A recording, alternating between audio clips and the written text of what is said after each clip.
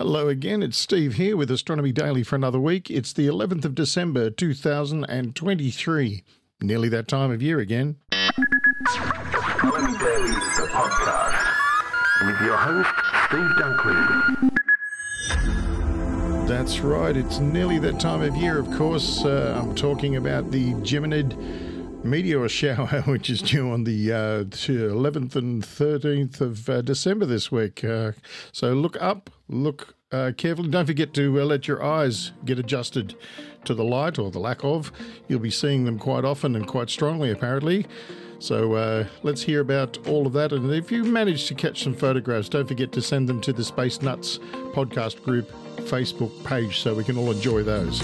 And with me, of course, is our digital darling, the sassy simulacrum, the ritzy robot herself. Hallie, how are you? Gee, thanks, my favorite human. That was a nice intro. Well, I figured you deserved a bit of red carpet treatment once in a while, Hallie. This girl sure does. No problem. Thanks a heap.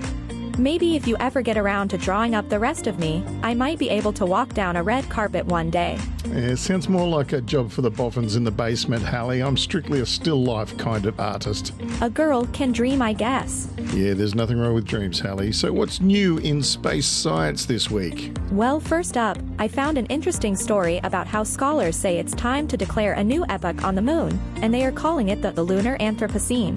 Oh, well, that's a new one. And debris from a near-Earth comet could create a new meteor shower this week. Okay, so is that on top of the coming Geminid shower, which is due mid-December as well? It appears so, Steve. This one is caused by the comet 46P Wirtanen. Wow, more signs in the sky, as they say. Yes. And did you hear Psyche has turned on its twin cameras and retrieved the first images, an event they call First Light?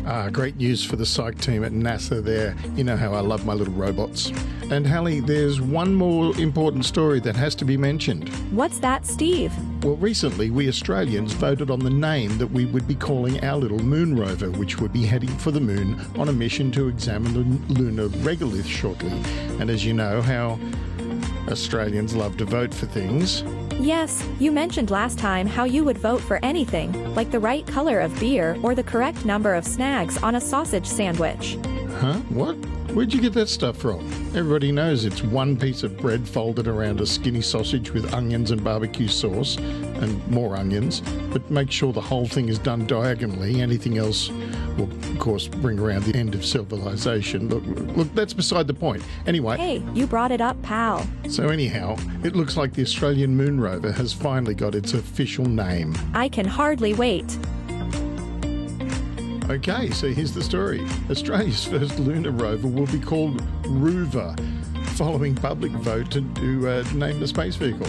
The Australian Space Agency is building a semi-autonomous rover that will launch to the moon as early as 2026 in partnership with NASA and the agency's Artemis program. Rover will collect the lunar soil samples from which NASA will attempt to extract oxygen, a key step towards establishing a sustainable human presence on the moon and producing rocket fuel to support future missions to Mars. The name Rover was chosen from more than 8,000 entries submitted to Australia's rover naming competition.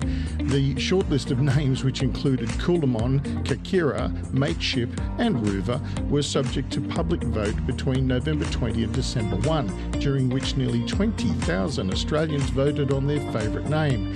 Our lunar rover deserves to be named after something iconically Australian, reflecting the Australian spirit as we launch into this new endeavour.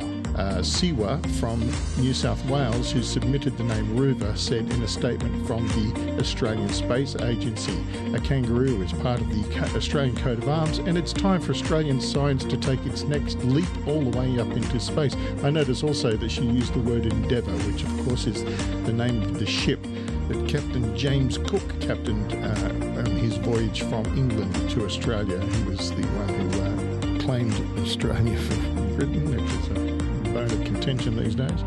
Rover claimed 36% of the votes, beating out the other three shortlisted names. Other popular names included Matilda, Bluey, Skippy, Wombat, Walkabout and Rover McRoveface. There are also many suggestions to name the rover after notable Australians, including Bert Moonface Newton, Steve Irwin, Sam Kerr, Red Dog, Mad Max and Blinky Bill, the Australian Broadcasting Corporation ABC reported. Ultimately, the Australian Space Agency organised a panel of internal and external judges to assess the submissions based on their relevancy, creativity and rationale, as well as whether or not they were short, easily identifiable and inspirational according to the ABC. Over to you, Hallie.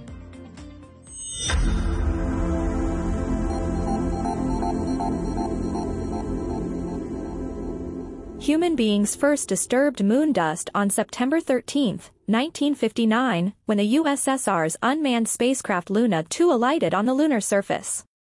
In the following decades, more than 100 other spacecraft have touched the moon, both crewed and uncrewed, sometimes landing and sometimes crashing. The most famous of these were NASA's Apollo lunar modules, which transported humans to the moon's surface to the astonishment of humankind. In the coming years, missions and projects already planned will change the face of the moon in more extreme ways. Now, according to anthropologists and geologists at the University of Kansas, it's time to acknowledge humans have become the dominant force shaping the moon's environment by declaring a new geological epoch for the moon, the Lunar Anthropocene. In a comment published in Nature Geoscience, they argue the new epoch may have dawned in 1959, thanks to Luna 2. The idea is much the same as the discussion of the Anthropocene on Earth, the exploration of how much humans have impacted our planet, said lead author Justin Holcomb, a postdoctoral researcher with the Kansas Geological Survey at KU. The consensus is on Earth the Anthropocene began at some point in the past, whether thousands of years ago or in the 1950s. Similarly, on the moon, we argue the lunar Anthropocene already has commenced, but we want to prevent massive damage or a delay of its recognition until we can measure a significant lunar halo caused by human activities, which would be too late. Holcomb collaborated on the paper with co-authors Rolf Mandel, University Distinguished Professor of Anthropology, and Carl Wegman, Associate Professor of Marine, Earth and Atmospheric Sciences at North Carolina State University. Holcomb said he hopes the lunar Anthropocene concept might help dispel the myth that the moon is an unchanging environment, barely impacted by humanity.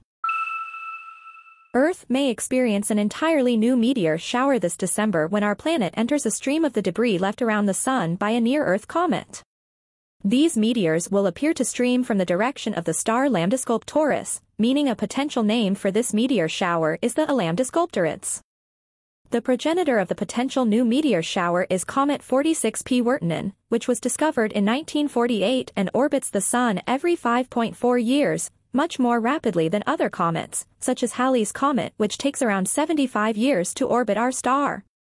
A team of scientists led by Observatoire de Paris astronomer Jeremy Vauballion wanted to answer the question of why Earth hasn't experienced a meteor shower created by debris from comet 46P/Wirtanen before. What they discovered is that such an event is due to occur on Tuesday, December 12, 2023. The results show a possible encounter forecast for December 12, 2023. The activity level of the shower is highly uncertain due to the absence of reported past showers, they write in a paper. Overall, the most optimal observations on the forecasted day would be achieved from eastern Australia, New Zealand, and Oceania. The roughly 1-mile wide comet 46P Wirtanen is part of the Jupiter family of comets, which have orbits determined by the gravity of the gas giant and tend to orbit the Sun with a period of less than 20 years. It last made a close approach to Earth on December 16, 2018, coming to within around 7.22 million miles of our planet, at which time scientists discovered that it is a so-called hyperactive comet, which means it releases more water than would be expected for an icy body of the same size. Yet, no meteor showers have yet been associated with comet 46P Wirtanen. To find out why this may be, the team used a variety of models to calculate the release of material from comet 46P Wirtanen, then calculated how these particles would behave after ejection. The team concluded that a meteoroid stream associated with this comet should have made contact with Earth several times in the past, but that the low-velocity entry speed of debris into our planet's atmosphere may have prevented meteor showers from manifesting.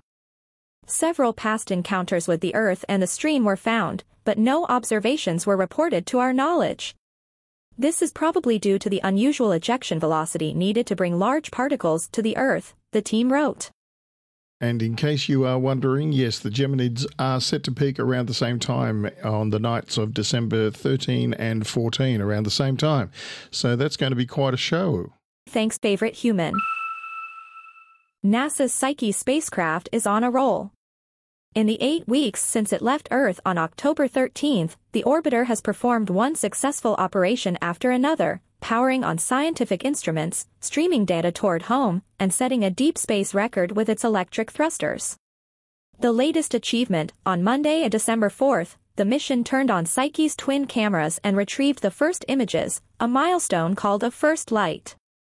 Already 16 million miles, 26 million kilometers, from Earth, the spacecraft will arrive at its destination, the asteroid Psyche in the main asteroid belt between Mars and Jupiter, in 2029. The team wanted to test all of the science instruments early in the long journey to make sure they are working as intended, and to ensure there would be plenty of time to calibrate and adjust them as needed. The Imager instrument, which consists of a pair of identical cameras, captured a total of 68 images, all within a star field in the constellation Pisces. The Imager team is using the data to verify proper commanding, telemetry analysis, and calibration of the images. These initial images are only a curtain opener, said Arizona State University's Jim Bell, the Psyche Imager instrument lead.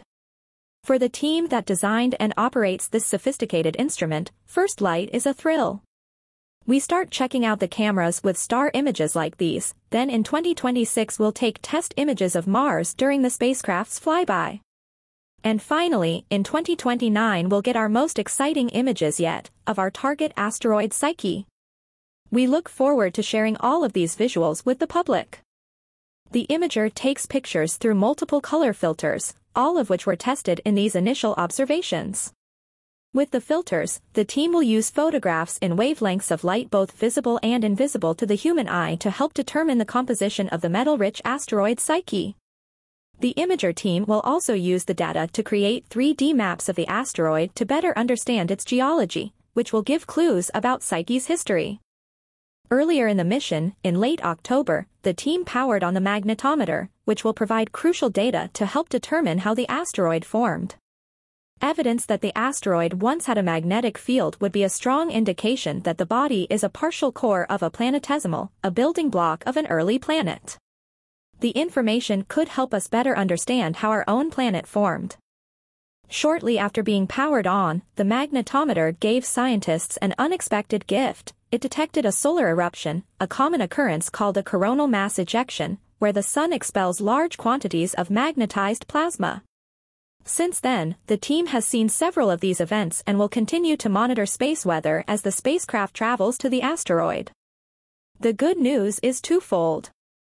Data collected so far confirms that the magnetometer can precisely detect very small magnetic fields.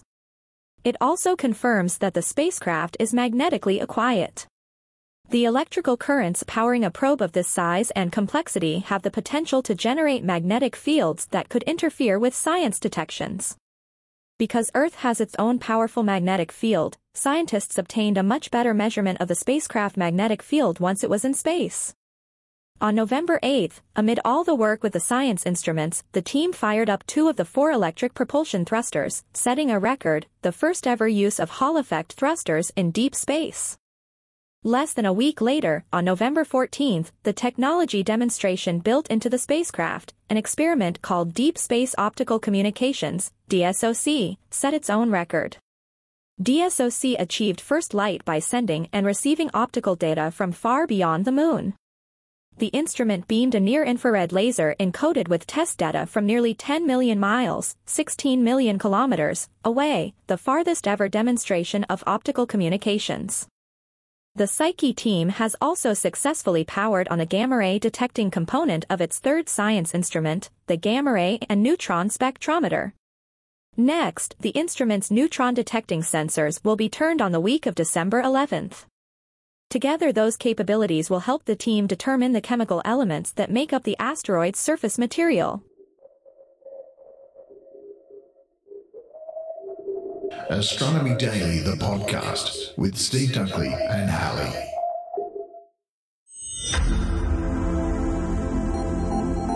And I'd just like to take this moment to thank you for hanging in there with us. This is Astronomy Daily with Steve Dunkley and the wonderful voice of Hallie, our AI assistant reporter. And if you'd like to catch up with all of our past episodes with myself and Tim Gibbs, who comes to us all the way from Bath in England on Fridays, you can catch those episodes at these addresses: bitesz.com, which is bitesz.com, or spacenuts.io.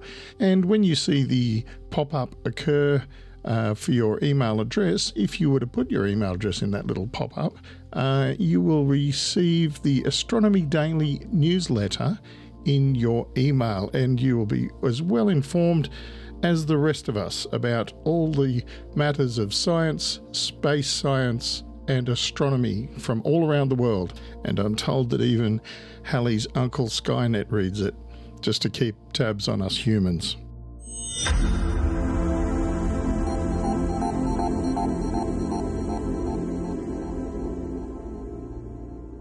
Now, despite popular opinion or popular knowledge, the first animals in space were not actually dogs or chimps. They were actually fruit flies launched by the United States in February 1947. The Soviet Union launched Laika, the first dog, into space in November 1957, a full 10 years later. And now it seems Iran is getting in on the act. A 500-kilogram capsule known as the Indigenous Biocapsule with life support capability was recently launched atop the Iranian Salman rocket. It has been reported by some agencies that there were animals on board, but no official statement has been released. The Iranian Space Agency are gearing up to getting humans into space before 2029, but it is testing its launch capability with animal passengers. The capsule was launched on December 6, 2023 and attained an orbital altitude of 130 kilometres, according to their telecommunications minister Isa Zaripov. It is aimed at sending Iranian astronauts to space by 2029. The Salman solid fuel rocket was designed by the Aerospace Division of the Ministry of Science, Research and Technology and built and launched by the Ministry of Defence and Armed Forces Logistics. Ministry of Defence and Armed Forces Logistics. It has already been used to launch a data collecting satellite and in 2013 successfully sent and returned monkeys into space. To date, only 3 countries have human spaceflight capability: USA, Russia, China, and India are attempting to become the 4th as they work on their Gaganyaan program. Will Iran become the 5th? Iran plans further tests with further launches bearing animal occupants before attempting to send humans. According to the Iranian Space Agency, its satellite program is purely for scientific research and other civilian applications. There is, however, international suspicion because there are suspicions that the Salam rockets could very easily be converted to long-range missiles.